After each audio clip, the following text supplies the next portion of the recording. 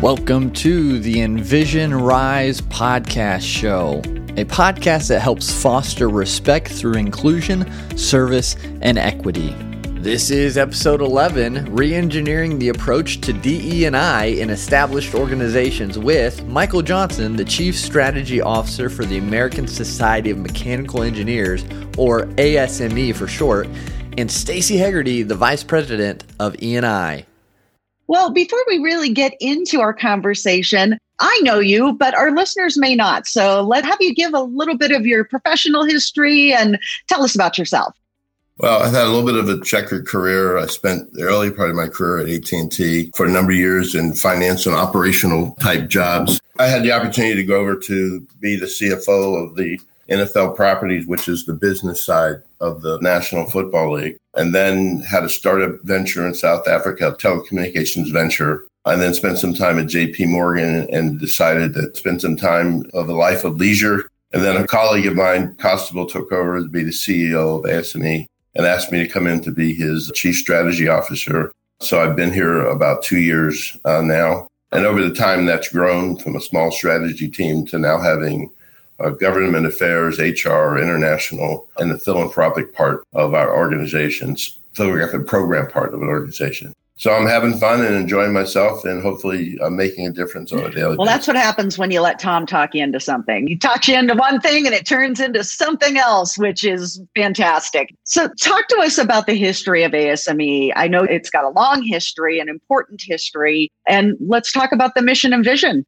ASME, as you know, has been around for a long time. I think we celebrated our 140th anniversary last year. It was founded in 1880, and it was founded as a result of two things. It's a little bit of a misnomer. Many people think it was founded because of activities that were going on with pressure vessels, exploding steam engines, etc. It was really started by two very great engineers who just wanted to get together and start talking about engineering activities and bettering the whole field of engineering, but played a major role in solving some of the problems that they were having in the 1880s. Currently, that's evolved into an organization that has a little bit over close to 100,000 members today, a staff size of about 350 folks who are on the staff side.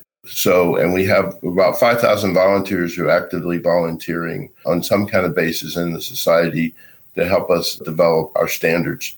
We are a standards, in addition to being a professional society, we also are a standards development organization. We have over 550 safety standards that we support in many places. So it's the mechanical engineering profession provides almost on a daily basis some kind of thing that we use that has some safety component that ASME's made some kind of contribution to.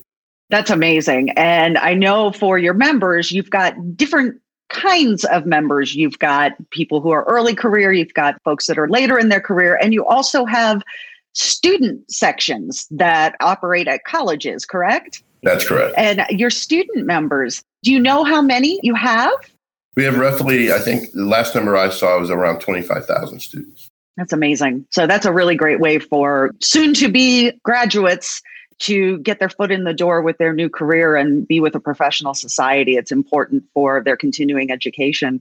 So let's talk about strategy. You're the Chief Strategy Officer. It's your job to be forward-looking, to make changes within the organization, and not just make changes, but transformational changes.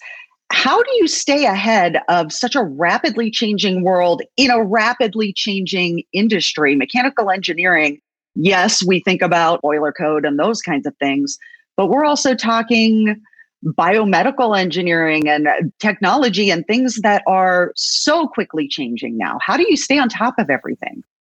Well, I don't know that we do stay on top of everything. I think what we attempt to do is I try to position the organization from a strategy point of view that we've really got to be thinking about 2040, 2050. And how do we want to be as a professional society? So what does a professional society look like in a situation that's where we're 20 years out, 30 years out, et cetera, from that perspective? So I think what I'm trying to do as a strategy officer is really make sure that we identify two things. We identify where there are gaps in the marketplace today, A good example is autonomous vehicles, for example. We know that technology is going to continue to evolve, and there needs to be some kind of safety standards around how autonomous vehicles interact with each other. I was involved in a presentation the other day where they were talking about, autonomous flying vehicles, autonomous airplanes. And so how do you develop standards that would support the ability for people to have unmanned aircraft flying around, transporting people back and forth to various locations? And when you think of bioengineering, tissue testing, et cetera. So I think it's just try to keep abreast of what's going on in the marketplace. I think work with our industry partners to help them understand how we can help them. And in certain respects, we get a lot of pull because we have an industry advisory board, and they spend time telling us, these are the gaps, this is where we need help, this is where we need support.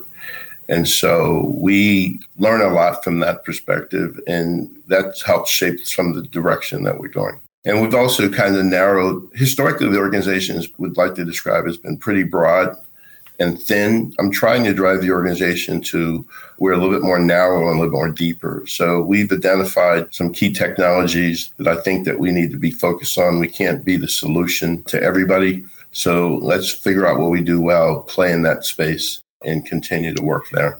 Well, let's talk about some successes that you've had driving change within the organization. Have there been any big lessons that you've learned? I don't like to call it a failure because it's never a failure. It's just a lesson learned and a way to recalibrate and regroup.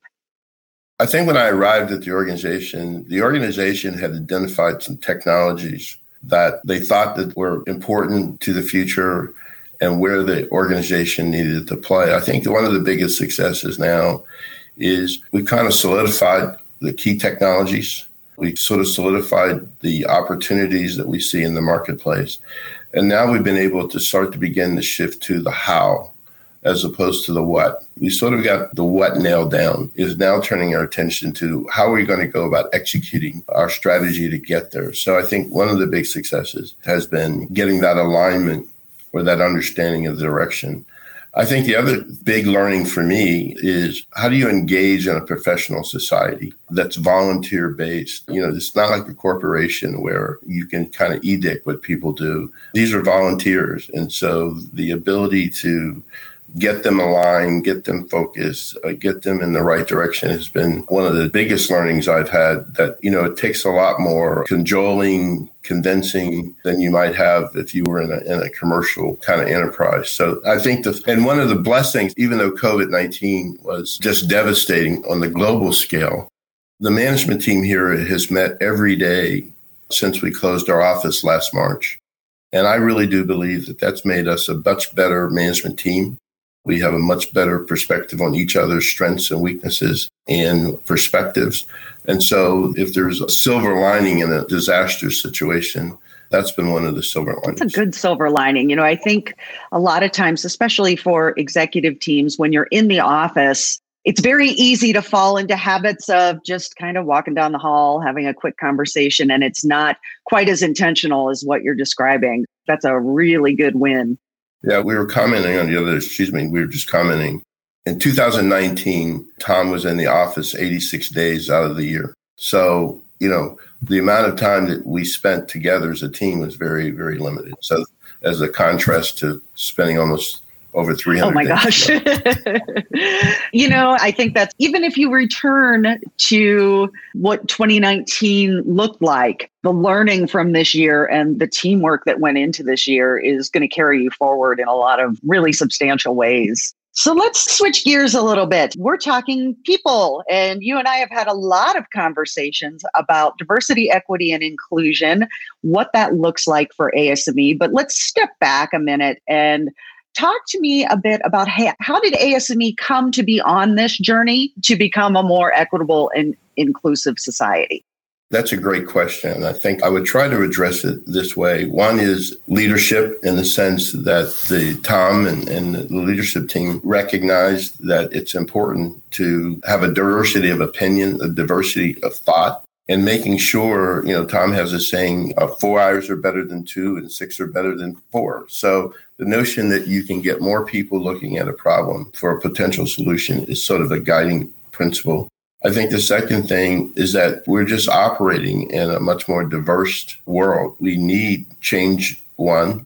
Secondly, if you look at the engineering profession, we've got heavily male-dominated and heavily white male-dominated, and we need to figure out how we change that. And so part of being a professional society, taking on the challenge of our STEM programs, how do we reach into inner city schools? How do we encourage more women to be involved in the engineering profession is something important for the future. As I said, if we got to think about this organization in 2050, the world is going to look different, and we need to begin to shape our organization so it looks differently, so that we can attract the kind of talent that's going to be available in the labor pools that are going to be there in those kind of timeframes. And that's certainly going to be different than it is today. So it's not only a social imperative for us, I think it's a business imperative. That's important for us to be able to start to address. So my words, I think we're taking baby steps, but we're taking steps and we're moving in the right direction. It's something that we try to build into every conversation that we have as a leadership team, that DEI is important. And that's what we're focused in on, making sure that we drive that throughout the organization. And it may be a broader vision, but it's not about excluding anybody. It's about including everybody. And I think many times in these initiatives like diversity and DEI, people perceive it as being, well, I'm being excluded. And I think the message that at least what I'm trying to demonstrate to folks, this is about inclusion. This is about making sure everybody's involved, everybody's participating, everybody has a seat at the table and has the ability to make a contribution. Yeah, I'm glad you mentioned that because, as you mentioned, engineering in general has been a traditionally pretty homogenous career path for people, mostly men, mostly white men. And that is starting to change. And we couple that with knowing what the US Census projections look like for 2050, for 2060. The United States is changing and our population is looking different, thinking different, behaving differently. That's a tough conversation to have with people in the moment sometimes, especially when you've got members who have been long-term. And I know some of your employees have been with you 30 years, 35 years. There's a lot of longevity there. How, from your position, are you working to calm some of those, maybe not fears, but some of the nervousness that can come along when people hear the words diversity, equity, and inclusion and equate that with there's no longer a place for me here? I think it's just having the conversation that refutes that. It's about everybody being involved. This is not about making white men wrong. It's about making sure that people who feel disenfranchised in some shape or fashion, we're creating an environment where they have the opportunity to make a contribution. I tell this story. This happened to me longer than I want to admit in terms of time. When I was at AT&T, we had a number of affinity groups. And at that time, I guess the proper nomenclature was the gay group. I don't forget how they had labeled themselves. They asked me to speak. And I said, I want to meet with the chairperson of the group, have a conversation before I agree to speak at the conference. And they had a pretty large conference. I would say they had like 1,000 participants in this conference. So it wasn't, just like a small group. And I said, I'm not sure I want to do this because that's really kind of private. That's what people do in the privacy of their own homes is their business. It's not my business. And she very nicely said, well, okay, I see you have a picture of your wife on your desk. And I said, yeah, I do. She says, I can't do that. I can't have my partner picture on my desk. She said, when you get in the elevator on Monday morning, somebody says, what did you do this weekend?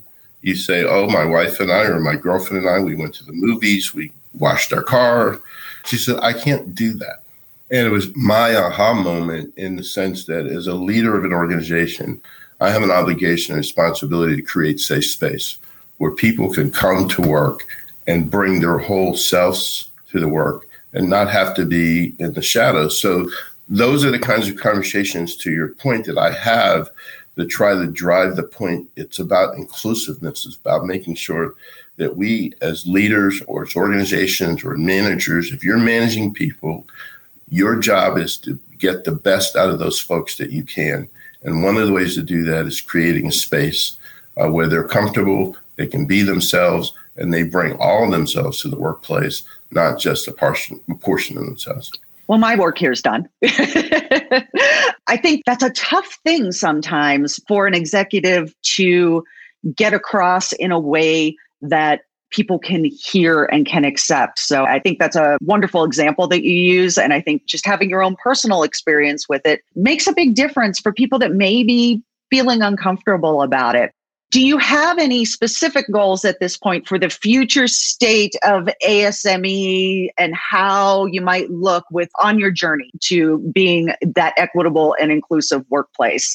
And beyond that, you're an international organization, so you've got all sorts of different people with different backgrounds and different beliefs. Do you have some thoughts on what you would like that to look like in the future? I do. Those thoughts are continuing to evolve. But I think for me, one particular thing is being aware, just being aware of that. When you walk in a room, you're aware of the diversity in the room. If you walk in a room and there's all men sitting around, then a signal goes off in your head. This is problematic. I may not be able to solve it, but I'm aware that it's problematic. So I think there's an awareness component that I think is important for people to have. And I think if people are aware or sensitive, then there's more of an opportunity to do something about it. So if I could say the number one thing in my mind is that if people are aware so they recognize it's a problem, I think many folks today, it's not on their radar screen. They're not bad people. They just don't think about it. We go into a code committee meeting and there's no women. We're talking about, a pressure vessel as opposed to, well, wait a minute, there's no women here, or that the world has changed and some of the things that we said and did 20 years ago aren't inappropriate anymore. So I'm not sure that's a very clear answer, but I think the biggest line in my mind, I think, to making change is people being aware and being sensitive, and then you have an opportunity to do something about it. I think that's really a worthy goal for every organization, that it does start with awareness, and change starts from recognizing that something needs to be done differently. So I think that's a really fantastic goal. Last question I have, and it's not really about anything we've talked about so far. We do like to wrap up our episodes by me asking our guests, what are you learning? What are you doing differently? It doesn't need to be related to work. Clearly over the past 15, 16, 18 months, whatever it's been, we've all been challenged to find ways to fill some of the time at home. Got any new hobbies? What are you doing? I think the biggest change is commuting into New York always took an enormous amount of time. So that was probably 4 hours out of my day, in and out, just, in terms of round numbers. So I won't say filling up that time. I won't say learning how to cook, but cooking more. Maybe I should ask your wife if you've learned to cook. And I'm on a first name basis with the people at William and Sonoma. So that's probably problematic from that perspective. And then recently I just bought a new condominium. So that's all the challenges of moving and packing boxes. And so that's what I'm currently in the middle of, getting ready to move. So that's another challenge. But that's Great. Pretty much it. I mean, I think that having a global team sort of has a 24-hour clock associated with it. So we're spending a lot of time on Zoom. Well, last thing before we go, if anyone is interested in learning more about ASME or becoming a member, Michael, where should they go? ASME.org, very comprehensive website, tells a lot about our programmatic activities, all the events that we have going on, and various ways that people can engage with us. Fantastic. And I know on that website, there's also more information about what ASME is doing with regard to diversity, equity, and inclusion. So it's a very well-rounded website with lots of great information. Michael, thank you so much for joining us today. I know you have a very busy week going on, and we're almost at the end of it. Thank you again. We appreciate it. And if anyone would like more information on EnvisionRise, visit our website at envisionrise.com. You can find information about our training and services, as well as our podcasts, blogs, and other resources. Thank you again. Yeah, it's been my pleasure. Thanks, Michael. Thank you so much for listening to today's episode. Remember, diversity and inclusion should not be treated as a one-off initiative. And so with your help, we can get this message to more people. Subscribe, rate, and review the show, and be a part of making a difference, because it starts with you.